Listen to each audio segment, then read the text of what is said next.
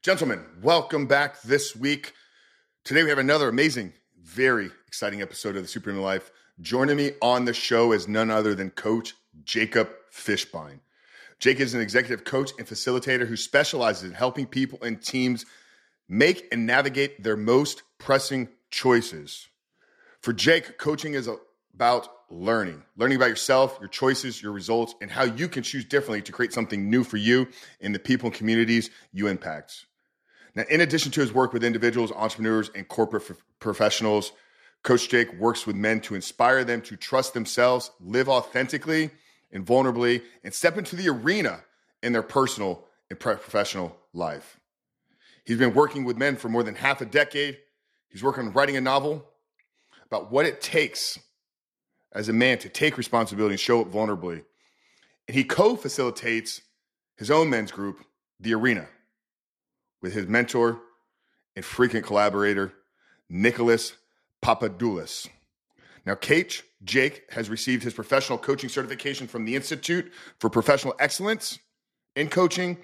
He is a PCC accredited coach through the International Coaching Federation and is an ACE certified coach, accelerating coach excellence after training with David Peterson and David Goldsmith, some pioneers of the coaching industry.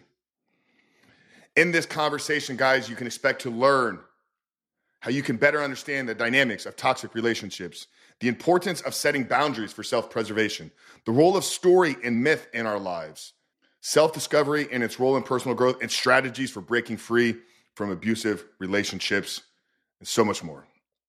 Before we dive in, guys, I'll remind you that we release brand new episodes every single Monday. If you want to make sure you never miss another one, pause this episode right now, hit that subscribe button. And guys, if you're getting value out of these episodes, do us a favor and leave us a 5-star rating and written review. Without further ado, guys, let's get into today's conversation, understanding relationships, story, and personal growth with Jake Fishbein. We love you guys.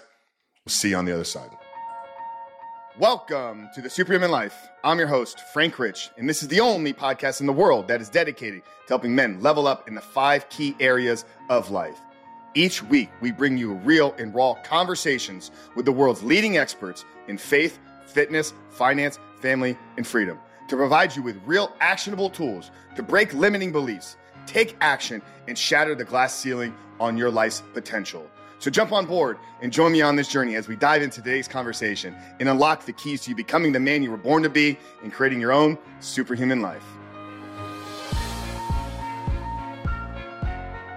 Jake, how'd you get into the men's coaching space? It's a funny story, Frank. I never intended to be in the men's coaching space, but my mentor, Nick Papadopoulos, about 7.5 years ago, asked me to write a book with him about a men's group. He's not a writer. I am. I got tingles down my spine when he asked me. I said, yes, let's do it. Let's write it as a novel. And shortly thereafter decided, if I'm going to write a book about a men's group, I better be in a men's group.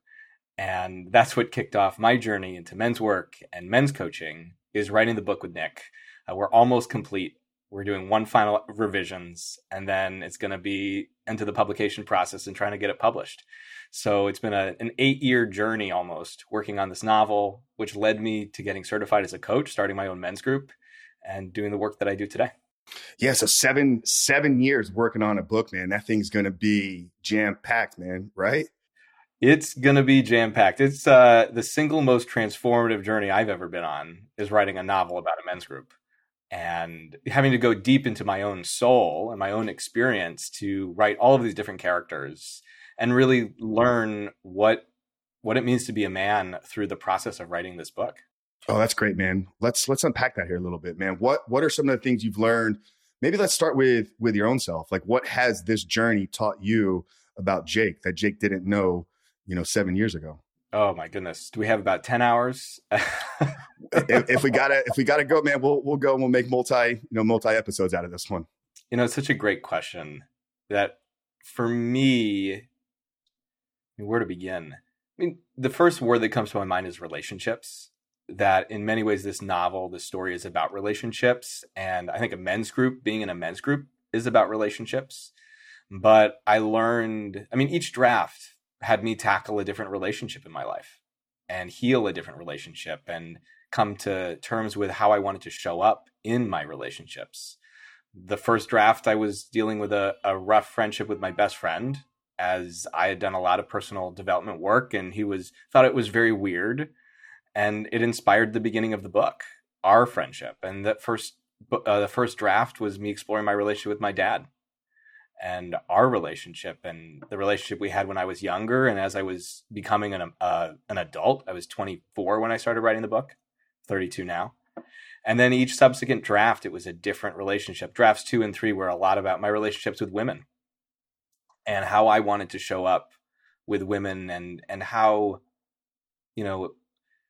how men get to show up in their relationships with women, but also how men get to show up in their relationships with other men. That so much of this book was, I think my biggest learnings were about relationships, and ultimately the relationship with myself. That in 2018, I went to Nova Scotia for a week to write. And I love to write. I love to go away to write. And I went to Nova Scotia, and there's a lighthouse there that I went to with my mom when I was right after graduating college. And I had a really impactful experience with the lightkeeper at this lighthouse. His name was Darcy. And he actually inspired the name of our protagonist in the book, whose name is Darcy. And I was struggling with a lot of things at that time, both the book and the relationship I was in my own career. And I was going to go to this lighthouse where I thought, I'll have this epiphany. I'll figure out who I am and what I need to do. And it was April, and there was a big ass snowstorm, and I got stuck 2.7 miles from the lighthouse, and I call myself the worst names you can possibly imagine.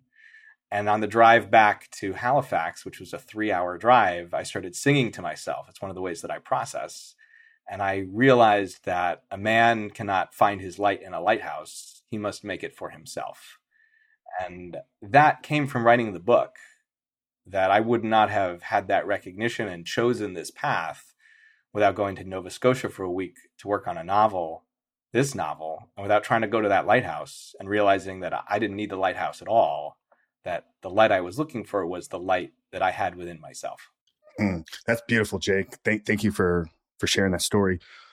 In your opinion, you talked about some key important relationships there, right? You talked about relationships with friends, specifically your best friend kind of served as like the launching pad. You talked about male-female relationships, the importance of maybe intimate relationships. And then you kind of touched on the relationship with your father as well. And I even heard you mention a little bit about the relationship with yourself. Curious, in your opinion, what's the most important relationship in a man's life? Absolutely with himself. And that goes for a man or a woman, anybody. The most important relationship we have is with ourselves, because the way that we see the world is a reflection of how we see ourselves. Oh, that's great, man. And I would agree there as well. Where do you think most people, I think you and I would probably both agree that's probably a vast majority of the issues that men, women, relationships are facing, couples, marriages, is oftentimes rooted in either a self-destructive relationship with yourself or, any other type of, adjectives we want to attach to that. So where do you see that a lot of men are struggling most in their relationship with themselves?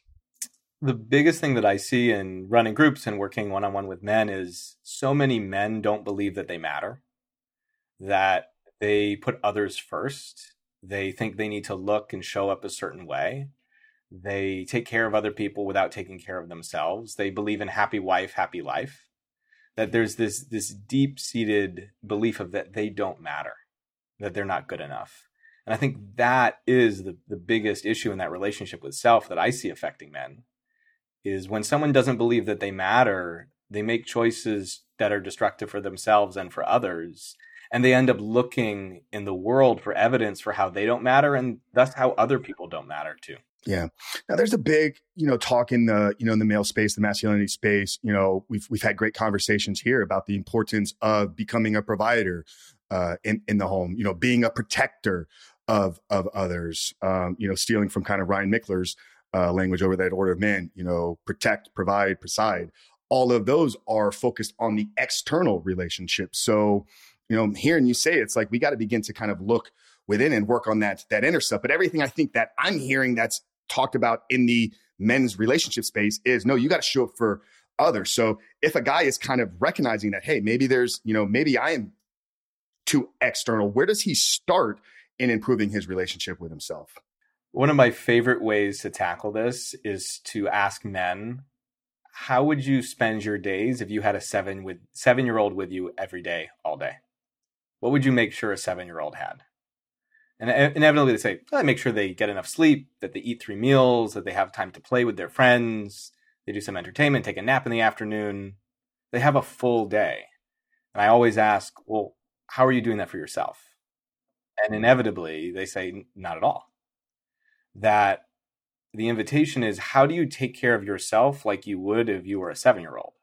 To give yourself those basic human needs. Because how can you protect? How can you provide? How can you take care of? How can you create safety? How can you love others if you're not doing those same things for yourself? That's beautiful, man. God, I really love that whole perspective, man. And it's something I've talked about as well, the need to become childlike in certain times and the need for play, engaging activity, play. I think there's a scripture in Matthew somewhere that, Jesus says those will not reach the kingdom of heaven if they something in terms of becoming childlike. Right. And I think there's a lot of truth. We kind of mentioned before we hit record, like we've kind of removed a lot of like these fundamental truths from society. So I absolutely love that approach. So in addition to returning to a childlike state, what's the next step for a guy to then improve his relationship with himself? Well, it really depends on where that rupture is with his relationship with himself. And, I think it's so individual, but there's a lot of healing that's involved. And it really is getting clear on what's that core belief that he has about himself. That we all have core beliefs about who we are. I like to call it our myth. That's what Nick and I call it in our novel, is we all have a myth about who we are. And the myth is the big story. And inside of a myth, there's always a hero and there's always a monster. And a myth can't exist without either. And we call that the monster your minotaur. It's I'm a big Greek history buff. I loved the Iliad and the Odyssey growing up. I was a huge Hellenophile, just couldn't get enough of ancient Greek stuff. And Nick's Greek, so he gets it too. That the Minotaur comes from the Greek myth about Theseus going into the labyrinth to kill this beast who had a bull's head in a man's body. And we each have a Minotaur lurking within ourselves. It's the nasty story we have about who we are. So as a man who is working on his relationship to himself, it's getting really clear on what is that disempowering belief about that I have about who I am. Do I believe I'm not good enough for anybody, or that I'm going to end up all alone in the world, or that I'm a broken piece of shit? Excuse me, I don't know if we can curse, but I said it anyway. So, because our beliefs, those minotaurs, are really nasty and mean. And they're the things that we look to make true in the world. I don't matter is ultimately a minotaur, but they tend to be a little bit meaner than that. So once a man gets really connected with, this is my disempowering belief, this is my minotaur, then he can turn towards his higher purpose. What is his hero? Who does he want to be for the world? What's the difference he wants to make for others? And that's when you start to look external. But the beautiful thing about a higher purpose is when you look to create it in the world, you're taking care of inside of it. If I look to create safety in the world, and my whole thing is I love creating home for people, a place where they feel safe enough to go take risks and be wholly authentically who they are, that when I create home for people in the world, I create home for myself. I love that, man. Are you familiar with Donald Miller's work at all? Donald's the founder of Story Brand, which is a massive marketing company. They teach how to kind of like write copy for pages and kind of how businesses can leverage the story, whether it's of the founder or the story of the mission. But his latest book, which I think came out last year, was called Hero on a Mission. And it literally walks through like his, philosophy around what you just shared, right? Like we all are living this hero myth, right? You see the hero's journey, like it sits as the undertone for so many of these great books, novels, superhero movies. I mean, Christ's story, it's all rooted in the same hero's journey. And every single human being goes through this in their own life. And it's like, you got to find the guide. You got to then, embark on the mission. And then you got to return back to then becoming a leader and a hero for somebody else. And I think it's just speaking exactly to what you just shared there. Yeah, I mean, ultimately, I really appreciate you bringing that up, that we as humans, we live in story. But the stories we tell, the stories we've told for thousands of years, are how we make meaning in the world. That meaning exists through the stories that we tell. And we are the creator of our own story.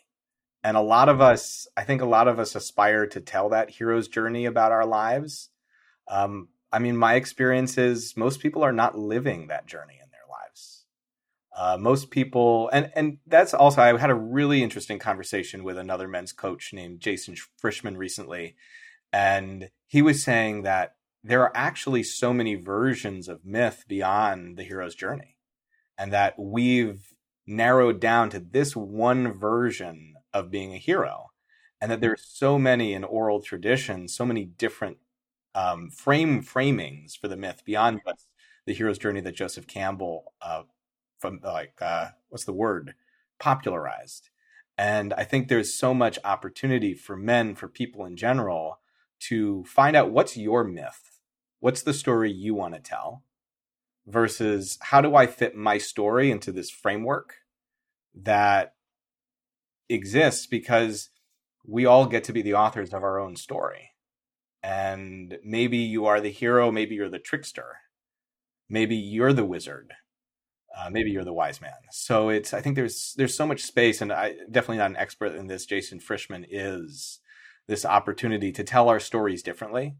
And I think one of the reason men are experiencing a lot of pain right now is the story that we've been taught to tell isn't working anymore. And it's time to actually create a new narrative about what it means to be men. I love that, man. Yeah. Dude, I don't have to have you connect me with Jason. I'd love to explore that conversation with him. You know, big fan of Joseph's work. I think A Hero with a Thousand Faces, I think, is the title of the book. Yeah. You know, and it's speaking to, I think, what you just shared there. It's like there's a meta story kind of, that sits as the undertone for a lot of this. And then, as the tentacles kind of reach out, it's like, okay, we got to find which one of these we can kind of latch onto.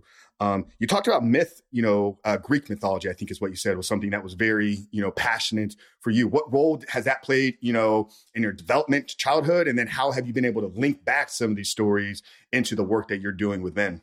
Yeah, well, I read an abridged version of the Odyssey when I was 8, and I was hooked after that. My parents read me the full poems when I was 9 or 10 every night before I went to bed. And I just became obsessed. I loved history growing up, so I dove into the history of it. That I wanted to prove what actually happened to inspire the Trojan War. That was my big mission as like a 10th grader. I used to walk around high school carrying a book called The Kingdom of the Hittites, filled with Post-it notes. And I thought I was cool. I wasn't. I've since given up being cool and realized I'm just a nerd, and that's pretty cool in and of itself. Embrace the weirdness, bro. Yeah, I love it. But I always look to those stories as holding some kind of human truth. That these oral traditions in the Iliad and the Odyssey, which are about events that happened about 1250 BC and were written down at about 700 BC, were told orally for hundreds of years, and probably were informed by stories that have been told orally for thousands of years. And there's something so human and truthful in those old oral traditions, because they weren't manufactured for sales. They were told because they carried a certain meaning for people. And for me, I've carried that with me throughout my entire life. I've reread the Odyssey countless times, the Iliad as well, in school, outside of school.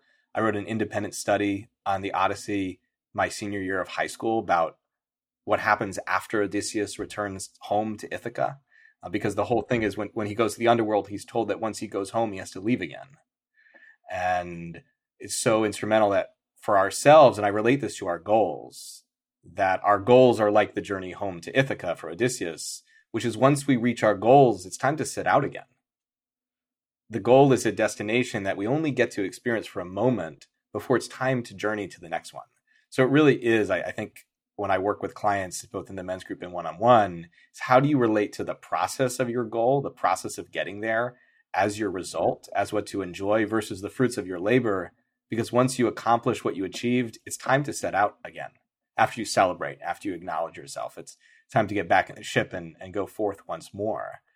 And I've carried that with me, into my work professionally. The most recent translation of the Odyssey, which was the first one done by a woman named Emily Wilson, she writes at the beginning that the whole poem is about how you welcome strangers into your home.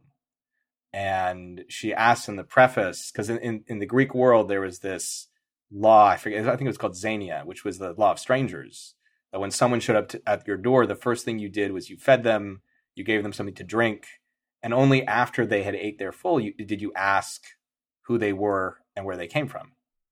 And you didn't know if they were a criminal or if they were a hero, or if they were a god.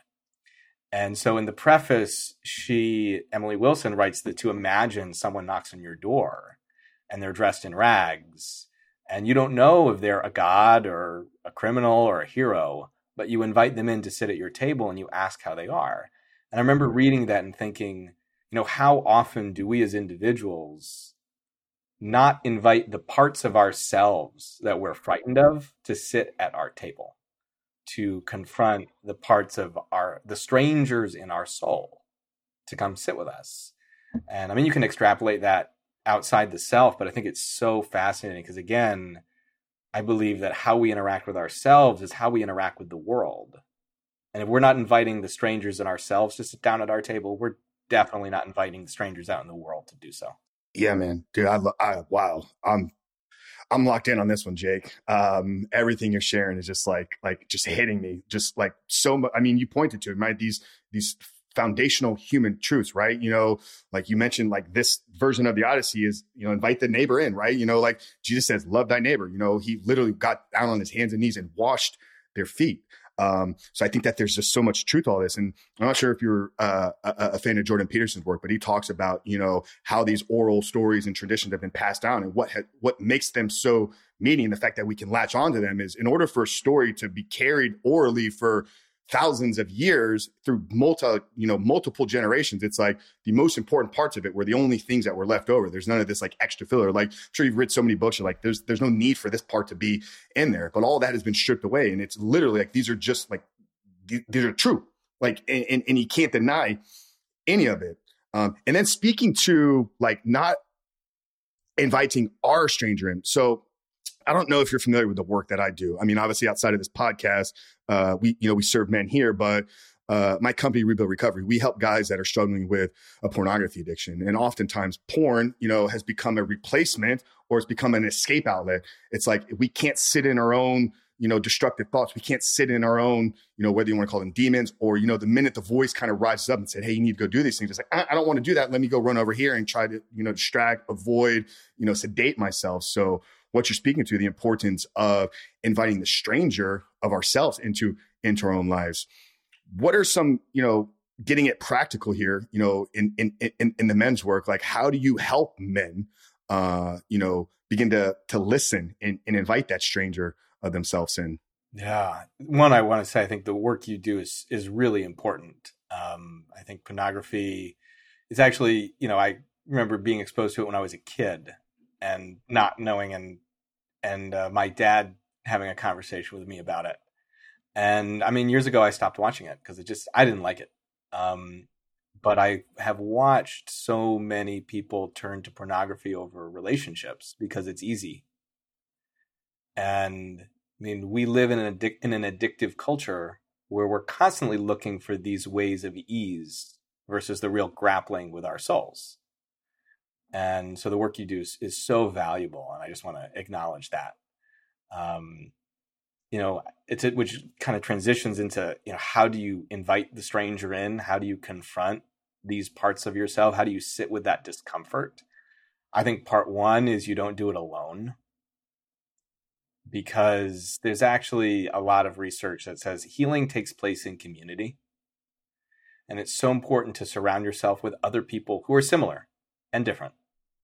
And when we have new members join our men's group, the first thing we do is have them share a list of 15 things they don't normally share with other people, to begin promoting and encouraging that vulnerability to be seen, and that your deepest, darkest secrets, we don't really care. Like, we care about your experience and what you've gone through, but unless you're someone who's really, really, really, really bad, Most people haven't done things so egregious that we're not going to love them anyway. And I know people have held on to secrets and not wanted to share secrets, and they share them. And everyone's like, wait a second, I thought like you ran over someone's puppy. And the secret was the equivalent of, I remember one guy, he never, excuse me, he never graduated from college. And he told everybody he did and held on to it for 15 years. And it was this shame, this deep shame that was with him for so long. And he shared it in the group, and people were like, that's it, dude? Like, that's your big secret? So that's part of inviting the stranger in, is doing it where you're not alone at the table, where you're with people you trust, where you're with people who are supporting you, with people who will put their arms around you physically and metaphorically as you invite your stranger in, who will sit there and listen and be empathetic, but also challenge you to let go. I know when I first wrote the first draft of the men's group novel, I wrote about the Minotaur, that you have to kill it, that you have to go into the labyrinth and cut off its head. And I was so jazzed up. I was like, I got it. Like, I figured it out. You just got to eradicate that disempowering story you have about yourself, which is a version of the stranger. And the more work I did on it, the more I realized that no, it's not about killing the Minotaur, because your story cannot exist without it. It's about becoming friends with it. It's about loving it. It's about appreciating it. It's about acknowledging it and knowing that it served a purpose that no longer is working for you, but it's not your enemy. It's a part of who you are. And I think that's the same thing with the stranger. How do you get to love those parts of yourself that you don't love? How do you become friends with the parts of yourself you want to avoid and run from and use pornography or alcohol or sex or exercise or television or social media to run away from? How do you become friends with that and learn to appreciate it? Yeah, man. Dude, you touched on a couple key things there, man. Healing takes place in community, man, and addiction feeds itself in isolation. We saw, a rise in addiction, suicide, mental illness, depression, anxiety over, 2020, 2021, because we were all forced to say, stay inside, stay isolated. You saw all these numbers massively rise up, man. I think in terms of addiction, like 12 steps, they've really proven the model, man. It's like, how have they been able to, for over 100 years, been the world's biggest organization that's helped people get off of alcohol? It's like, go to a weekly meeting, stay plugged into a community. But on top of that, you said, it's like with this guy, it's like, we heard that as like, you lied about going to college. But for him, it was 15 years of him not lying to other people, of him lying to himself. Right. And that's now creating a relationship with himself, which we've been touching on this entire conversation of, he's a fraud. So everywhere he goes, he shows up with this subconscious identity of like, I'm a liar, I'm a fraud. I'm like, and what I know about the human, behavioral and just a human condition, like if you see yourself as a liar, you're never going to fully be able to accomplish meaningful relationships. You're never going to be able to pursue your purpose. You're never going to be able to create real lasting fulfillment and joy. I had Dr. Anna Lemke on, who runs Stanford's addiction department. She wrote the book Dopamine Nation, has 25 years, has been really leading the forefront on research, clinical work in the addiction space. She talked about the need for like radical honesty in recovery, speaking to the recovery component, right? Like you can't tell any lie. Like, why were you late to work? You weren't stuck in traffic. Like you just didn't get up on time. And it's like finding that level of like just radical honesty is so freeing to a soul, man. And it's like, God, that's when my life changed like 4.5+ years ago, and kind of embarked on this journey. So absolutely love that you touched on that piece there. I want to talk about self-love, man, because I think this is a conversation that comes up quite a bit.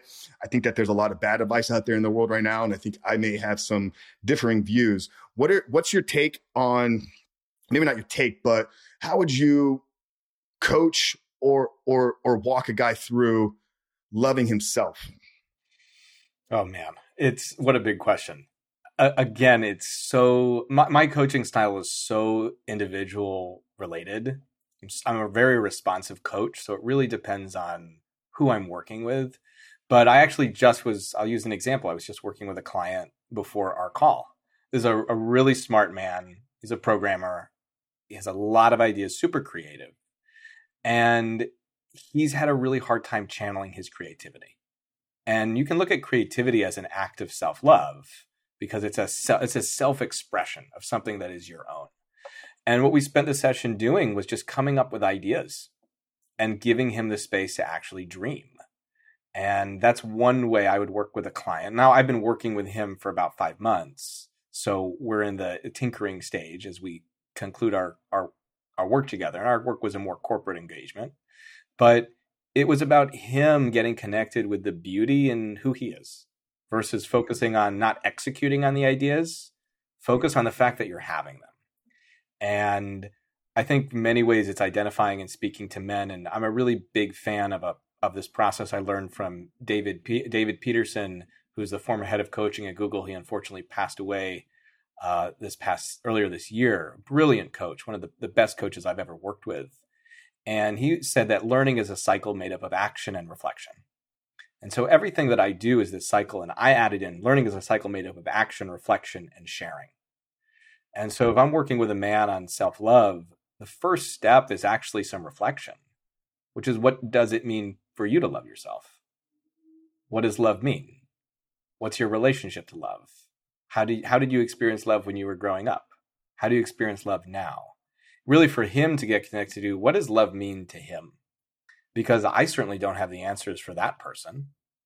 I'm a really strong believer that the best sustainable change comes when people create their own solutions to their own opportunities. That I have my own perspective, I have my own questions, but Frank, you're the expert on your life. You have experiences that I couldn't possibly know about. And so it would be so presumptuous of me to, for example, tell you how to love yourself, but so much more worthwhile to dig in with some exploratory questions to get you connected to what does it mean for you to love yourself, and then come up with some very clear action steps to take from your insights, for example. What role do you see discipline, like self-discipline, self-accountability, maybe structure and boundaries playing in self-love? And here's how I kind of want to maybe point. I don't want to point you in a specific direction for your answer, but where I'm kind of coming, or where I've come up with these ideas is, we think about a parent's love for their children, right? You know, I think most parents, I don't think you have kids, but I think most parents would say that they absolutely love their children, probably more than they love themselves or anything else in the world. Now, we could question if that's the right way to actually look at it, but through that expression of love for their children, they set up boundaries for what the kid can and cannot do. They put structure into their life. They make sure that they have discipline and accountability because they know that their real love is going to be their child reaching their fullest potential. I think so many people, I don't want to say most people, but so many men that I've encountered in, and maybe this has been a similar, thing for you as well, is so many men don't have any structure, accountability, discipline in their life. And they're just kind of, aimlessly running through these things. Like, you want to love yourself, reach your full potential, reach absolutely everything that you are capable of doing. And I think that's my idea of like what real self-love is. Am I fully utilizing all the gifts that have been given to me? Not just utilizing them, but am I actually developing them and then using them, like using what you said there, to share with the others? That's kind of the genesis of what this podcast is, right? It's like, we're here for a purpose. We need to be intentional about the development of that, but then we need to bring that purpose to the service of others throughout the world. So curious your thoughts around discipline, structure, accountability, and kind of these concepts in terms of how we use that for self-love. I think they're really important. And accountability is one of the pillars that we use in our men's group. And accountability begins with the self, but it extends beyond it. That I think it's so important for people as they grow to love themselves and to develop that self-love, to hold themselves accountable, to allow others to hold them accountable, to share about what they're doing so that others can say, you said you were going to do this and you didn't do it. One of the biggest things I see in men, and I'm guilty of this of myself occasionally, is not taking care of my health. And so many men don't take care of their health. They drink too much. They don't exercise. They don't go to the doctor. They get hurt. And instead of going to the ER, they suck it up because they're men and they know better. And all of those are versions of not loving yourself. They're versions of not thinking you matter. They're versions of not holding yourself accountable, having that vigilance to, I forget the word that you used, the word is spacing my mind, the discipline, that was the word that you used. the discipline to really take care of oneself and really believe that that is core to self-love. I mean, my relationship to it is a little different than reaching your full potential. I think that's one version of it. And I see the immense value of that. And I definitely relate to that to myself in certain ways. And when I think about self-love, I think it's about how can I complete every day being fully complete? Live every day like I'm alive. Because tomorrow's not promised. It's not promised I'm going to reach my potential. But did I live today aligned with my values? Did I take care of myself? Did I love fully? Did I do something that brought me joy? Did I laugh? These interstitial moments that I think so many men kind of cast off as, no, it's about the results. It's about how much money I make and how many women I've slept with and the status of my relationships. And I'm guilty of some of those as well as human. But ultimately, I believe that self-love, that fulfillment comes from, did I really friggin' enjoy today? Did I enjoy my life? And did I make it better for somebody else? And did I make it better for myself? That for me is that self-love. Is like, did I take care of myself today? And I think that has to do with discipline. It has to do with accountability. If I don't go to the gym, which I haven't been doing recently because I decided to prioritize writing instead, that was a version of loving myself. I was like, right now, writing is more important than the gym. And I know that can't last forever. Eventually, I'm gonna have to go back to the gym because that's going to be loving myself. It's I don't believe it's not static. It's fluid. It varies, and each individual, everybody who's listening, you know what it means to love yourself. Or if you don't have access to that now, you have the potential to figure out what it is for you. What are your thoughts on happiness? And is chasing happiness, pursuing happiness, a worthy aim? Is it a worthy goal for a man to say, my goal is to be happy in life? One of my favorite lines of a workshop series I did years ago, they said, happiness is like gas. It just happens. And I really like that because the honest answer is I don't know. And I think it really does depend on the individual. For me, what I chase is fulfillment and self-expression and that feeling of being alive. And sometimes that's happiness. I mean, I think that our culture prioritizes happiness. We say happiness matters above everything else. And I ran a workshop recently where I was asking, what does it mean to be alive? And people were like, it means being in flow, and it means being happy, and it means like having big accomplishments and fireworks and awesomeness. And what I offered was being alive also means feeling really bad. Being alive means feeling the highest highs and the lowest lows. So my perspective is, as men, as all people, to chase being alive versus being happy. Because if you chase being alive, if you're like what I like to call being in the arena, you're going to experience lots of happiness. You're also going to experience a lot of sadness. That one of my favorite coaches, his name's Sean Galanos, he's a relationship coach. He says that the buy-in for love is heartbreak. And I usually expand it. The buy-in for love and belonging is heartbreak. The buy-in for happiness is sadness. That you have to be willing to be heartbroken to be happy. And I think that requires being fully in the arena and being willing to experience all of life versus just chasing happiness, because you're missing a lot if that's your focus point. And also, I'll say this and then I'll stop talking, that when you chase happiness, you demonize sadness. And sadness is not bad. Sadness is part of being human.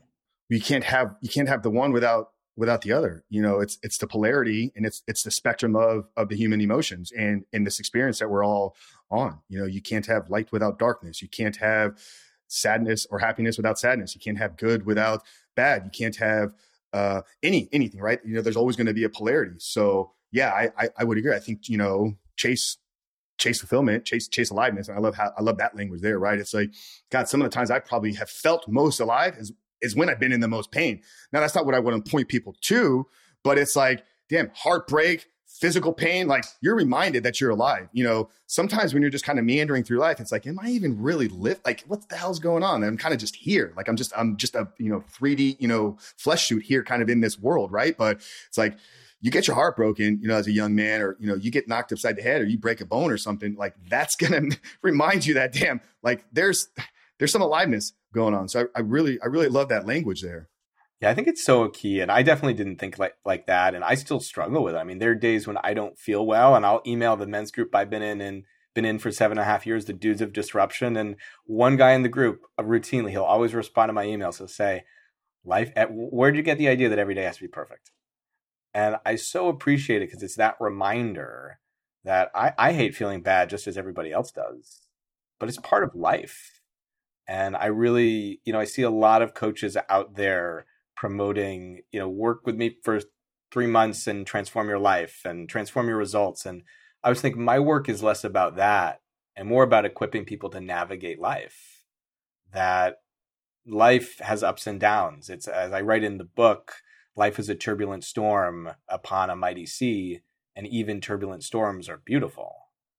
That all of life is beautiful, and it's equipping people with the skills to navigate it and end up on the other side proud of how they've shown up.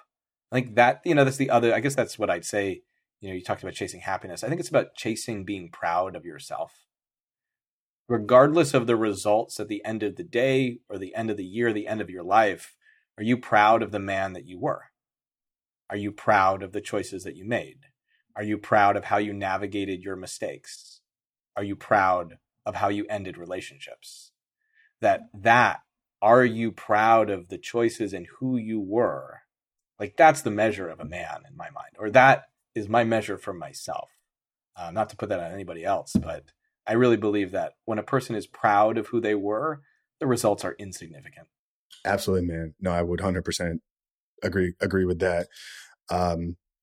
Male friendships. I think I heard a stat that 11% of men that were questioned on this report to having zero close personal friends. I may be off in that statistic. You probably know a little bit better than I do, but it's a large number. 11%, one in 10 men. Like, if you look at a room of 10 men, like, there's going to be one guy in there that has nobody in his life. And I think they define close friendships as somebody you go to in time of crisis. Who you reach out to when you're having a bad day? Who do you help process a breakup with? Who do you go to, when you're maybe not feeling happy and you just like, dude, I'm in a rut right now. Like, so there's a large amount of men that don't have that person in their life. And I think you can look at some movies, man. And I forget who I talked about this on the podcast with, but it's almost like this lone wolf syndrome has almost been kind of like heroized, right? You look at a lot of superheroes, Bruce Wayne, Batman, like lone wolf, right? He's all out there on himself. So it's like stories being told over here, like men don't need men. But then we look around the world and it's like there's a crisis of men, masculinity, male relationships. And 1 in 10 men don't have a male figure in their life that they can go to.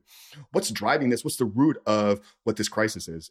I think you nailed it with the lone wolf syndrome. I think not we, but so many people here in the States grew up with John Wayne, like the lone wolf, the lone ranger, that we've idealized men going at things alone, and that it's actually manly to be alone, to do things alone, to never acknowledge if you're sad or angry or struggling. I see it a lot, that it's okay to acknowledge afterwards. Like, I had a really tough month, but I got through it. I didn't need anybody's help. I did it myself. That for some reason we've idealized that version of manhood. And I think the other thing is, it's just, we haven't made it okay for men to speak to other men about vulnerable things. And I think it's changing in the younger generations. I don't have kids, so I don't know, but I know with Gen Z, I think this is shifting, but I don't know. I'm not Gen Z. That when I was growing up, I didn't feel comfortable going to my male friends and talking about puberty or talking about girls or talking about what I was struggling with. I always remember a time in college, my best friend and we used to go to the campus deli every week.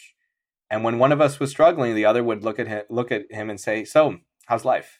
And it was our way of saying, "I know it's really hard for you right now, but I have no idea what to say."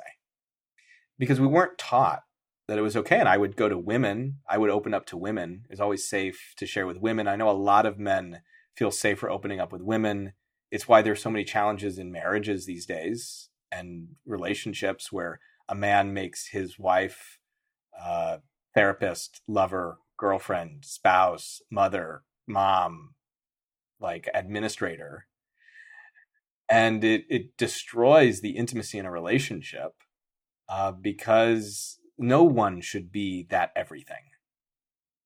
And I know a lot of men, they'll say they're getting married, and if they were to get divorced, they'd have no friends because they lose their friends for their spouse's friends. And there's been this devaluation of male friendship or intimate male friendship. I think it's okay. You see it in the media a lot, shows like, oh, go hang out with the boys, like go have some beers, there's value to that. I'm going to go hang out with a buddy of mine tonight. We're going to go get some chicken fingers and go to a play about Jaws, which I think will be really fun. But we love just going to get beer. It's like one of the things we love doing together. But we also text about our relationships.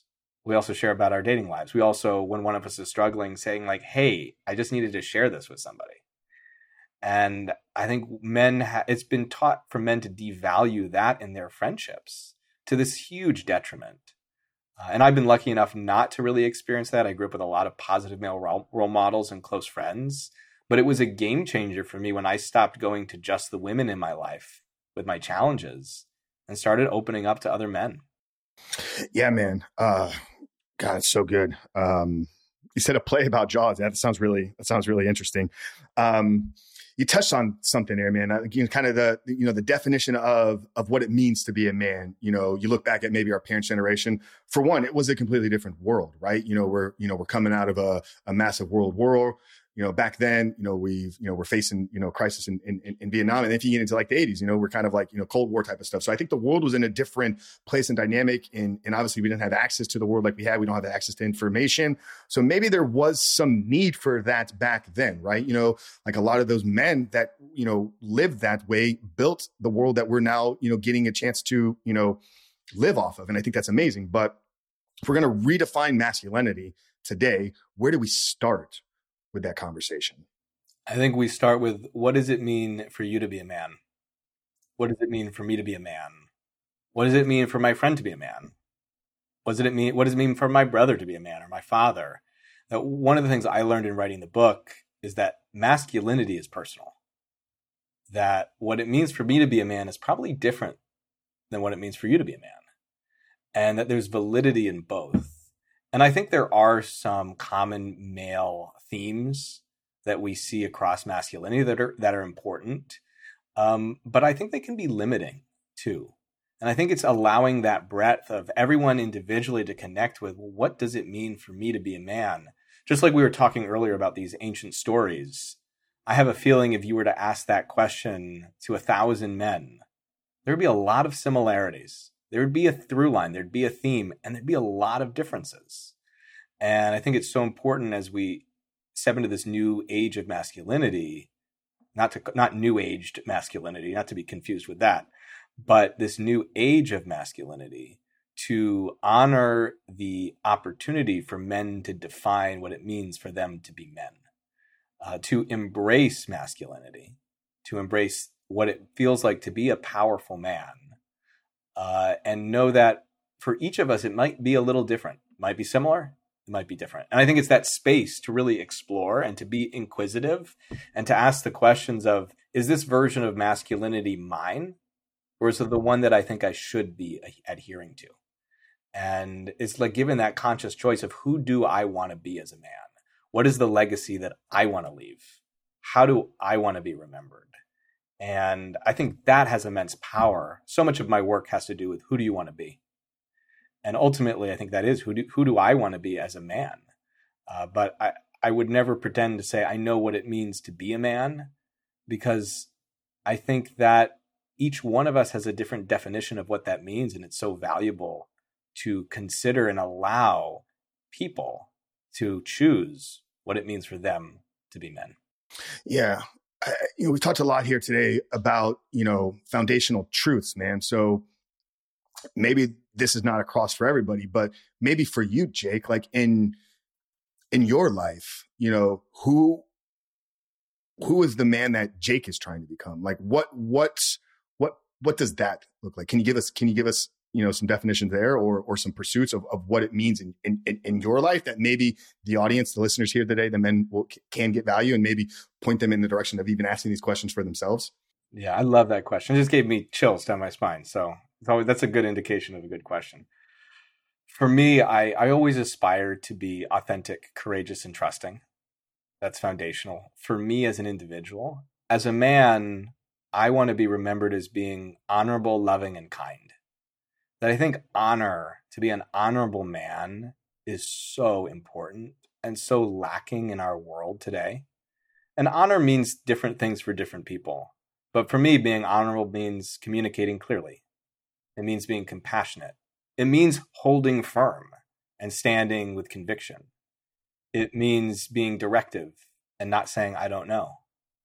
It means listening generously and really trying to understand and put myself in another person's shoes. That honorability, being honorable, like for me, that's what it means to be a man. Like for me, my vision of what it means to be a man is someone who is honorable. I think the world needs honorable men. And one of the things our group we often talk about is, how do you leave relationships? And people suck at leaving relationships. And when you think about it, how you leave a relationship is the legacy that you leave. And we will all leave every relationship we've ever been in because we will all pass away. And so how can we be honorable as we leave? Is a conversation that we ask, that comes up a lot in our men's group. How do you leave honorably? But not just how do you leave honorably, how do you live honorably? I love that, man. And I don't think I've ever heard anybody talk about the exiting of a relationship in that way. Like that's really good, man. Because the only relationship, that we have from the day that we're born until the day we die is the one with ourselves. Every other relationship is shorter. You're going to have a handful of them that are with you until the end. But most of these relationships, couple years, 5 years, they're kind of seasonal. This was a relationship that I had in this season of my career over here. This was a relationship when I lived in this community. This was a relationship when I attended that church over there. This was, my 20-year-old dating relationship that, broke my heart. It's like, or this is the one that I needed to walk away from because you cheated on me. And it's like, even thinking about how do we leave and exit some of these things, that's something I've never even put any type of thought to. I think it's so important. And I didn't before I joined my first men's group, and we started talking about how do you leave honorably. And in the way we run our groups is they start and they have no end. And so people come in and people leave, and there's always an opportunity. How is someone leaving the group? And that's as a metaphor for your life. How are you leaving your people? And I know for me, I think there's been several moments where I became a man. And one of them was when I left a 4-year relationship. That I look at that moment, I think that was when I became a man, because I chose to leave that relationship in an honorable, loving, and kind way. And it was one of the hardest things I've ever done. And one of the things I'm most proud of, because that was me being a man. And I look at so much in our society, and listen, I had a conversation on another podcast recently. You can't always leave a relationship honorably. Sometimes you just got to get out, especially if it's an abusive, dangerous one. But I think you can always be honorable with yourself. And again, it comes back to proud of the choices you made. That is part of being honorable. And I think if more people thought about how they left relationships than how they started them, the world would be a very different place. Mic drop with that one, man. And I would say in that toxic, abusive type relationship, like you're honoring yourself and you're honoring, your future by exiting that. So I think that honor can be in that, maybe not to honor the person that's abusing you, but they're probably not actually, they haven't earned that. And not that honor needs to be something that's earned, but like if they're abusive and destructive to you, like you honor yourself and you honor the other relationships in your life. So this has been great, Jake. Yeah, this is awesome, man. Tell the guys where they can connect with you. Where's the best place to find your work? I know you run some groups. I know you do some executive coaching. Where do you hang out socially? And then we'll wrap the conversation up with our last and final question. Awesome. Well, first, Frank, looking at you. It's all good, brother. I have relationships in my life that have been relationships for 20 years that call me Rich. So it's I'll call you Rich. Okay. Yeah. All right, Rich. Well, first, just thank you. It's been an absolute pleasure having this conversation with you. I really value your insight and your perspective and getting to talk about all of this. For those of you interested, you can find me in a couple places. I'm on Instagram at the Coach Jake. I don't post very often, but I am there. You can also find me at jakefishbein.com and at thearenaseries.com. That's where the men's work is. And keep an eye out on bookshelves for sometime in the indeterminate future for the men's group by Jacob Fishbein and Nicholas Papadopoulos. It's going to be out there eventually, and it's going to change the world. So really excited for that in the future.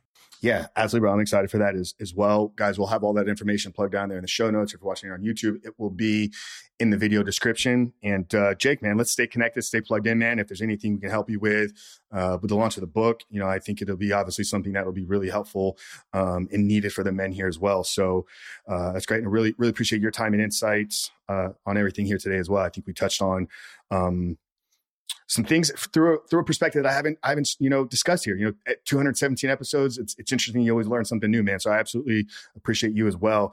We like to end every episode here with the same question. Obviously, the title of the show is called "The Superhuman Life." I touched on it a little bit earlier on about my views and beliefs around what living a superhuman life is, and it really is a belief system for me. It's a way that I try to show up in the world, and it's coming from the place that I do think that we're put here for a purpose. Like Jake and Frank aren't talking today by accident. There's meaning and purpose behind all of this, but knowing that there's a purpose, I don't believe is enough. You must be intentional about your development of that purpose, and then bringing that to the service of others, right? And that's obviously why we do this podcast for free. So that's my take. That's my thought wrapped up, about what it means to live a superhuman life. But I always like to end the episodes by getting the guest take. So Jake Fishbein, how would you define living a superhuman life? Oh man, what a great question. Oh, what it means to live a superhuman life. What comes to me right away is like living all out, like being authentically you, self-expressed, and living to the fullest. That doesn't mean not having regrets. It doesn't mean not making mistakes. But it means really going for it. And at the end of the day, I guess living a superhuman life means looking back at it at the end and thinking, I'm proud of who I chose to be. Absolutely, man. Chasing that full potential. Guys, connect with Jake. Follow him on IG. Check out the website. Check out the Arena Series. Do some great work in the men's coaching space. If you got value out of this episode, guys, you can support us in one of two ways. We've seen a lot of tremendous growth here over the past few months, and it's all because you guys are out there sharing this episode. So if there's a man in your life that needs to hear today's conversation, do us a favor, but do him the blessing by sharing this conversation. And you can support us by leaving a 5-star rating, whether you're listening on Apple, Spotify, whatever platform you are on. So do not forget to leave that rating. Do not forget to subscribe and share this with at least one man in your life. But for Jake Fishbein, Frank Rich, your host here, we love you guys. We'll see you next week.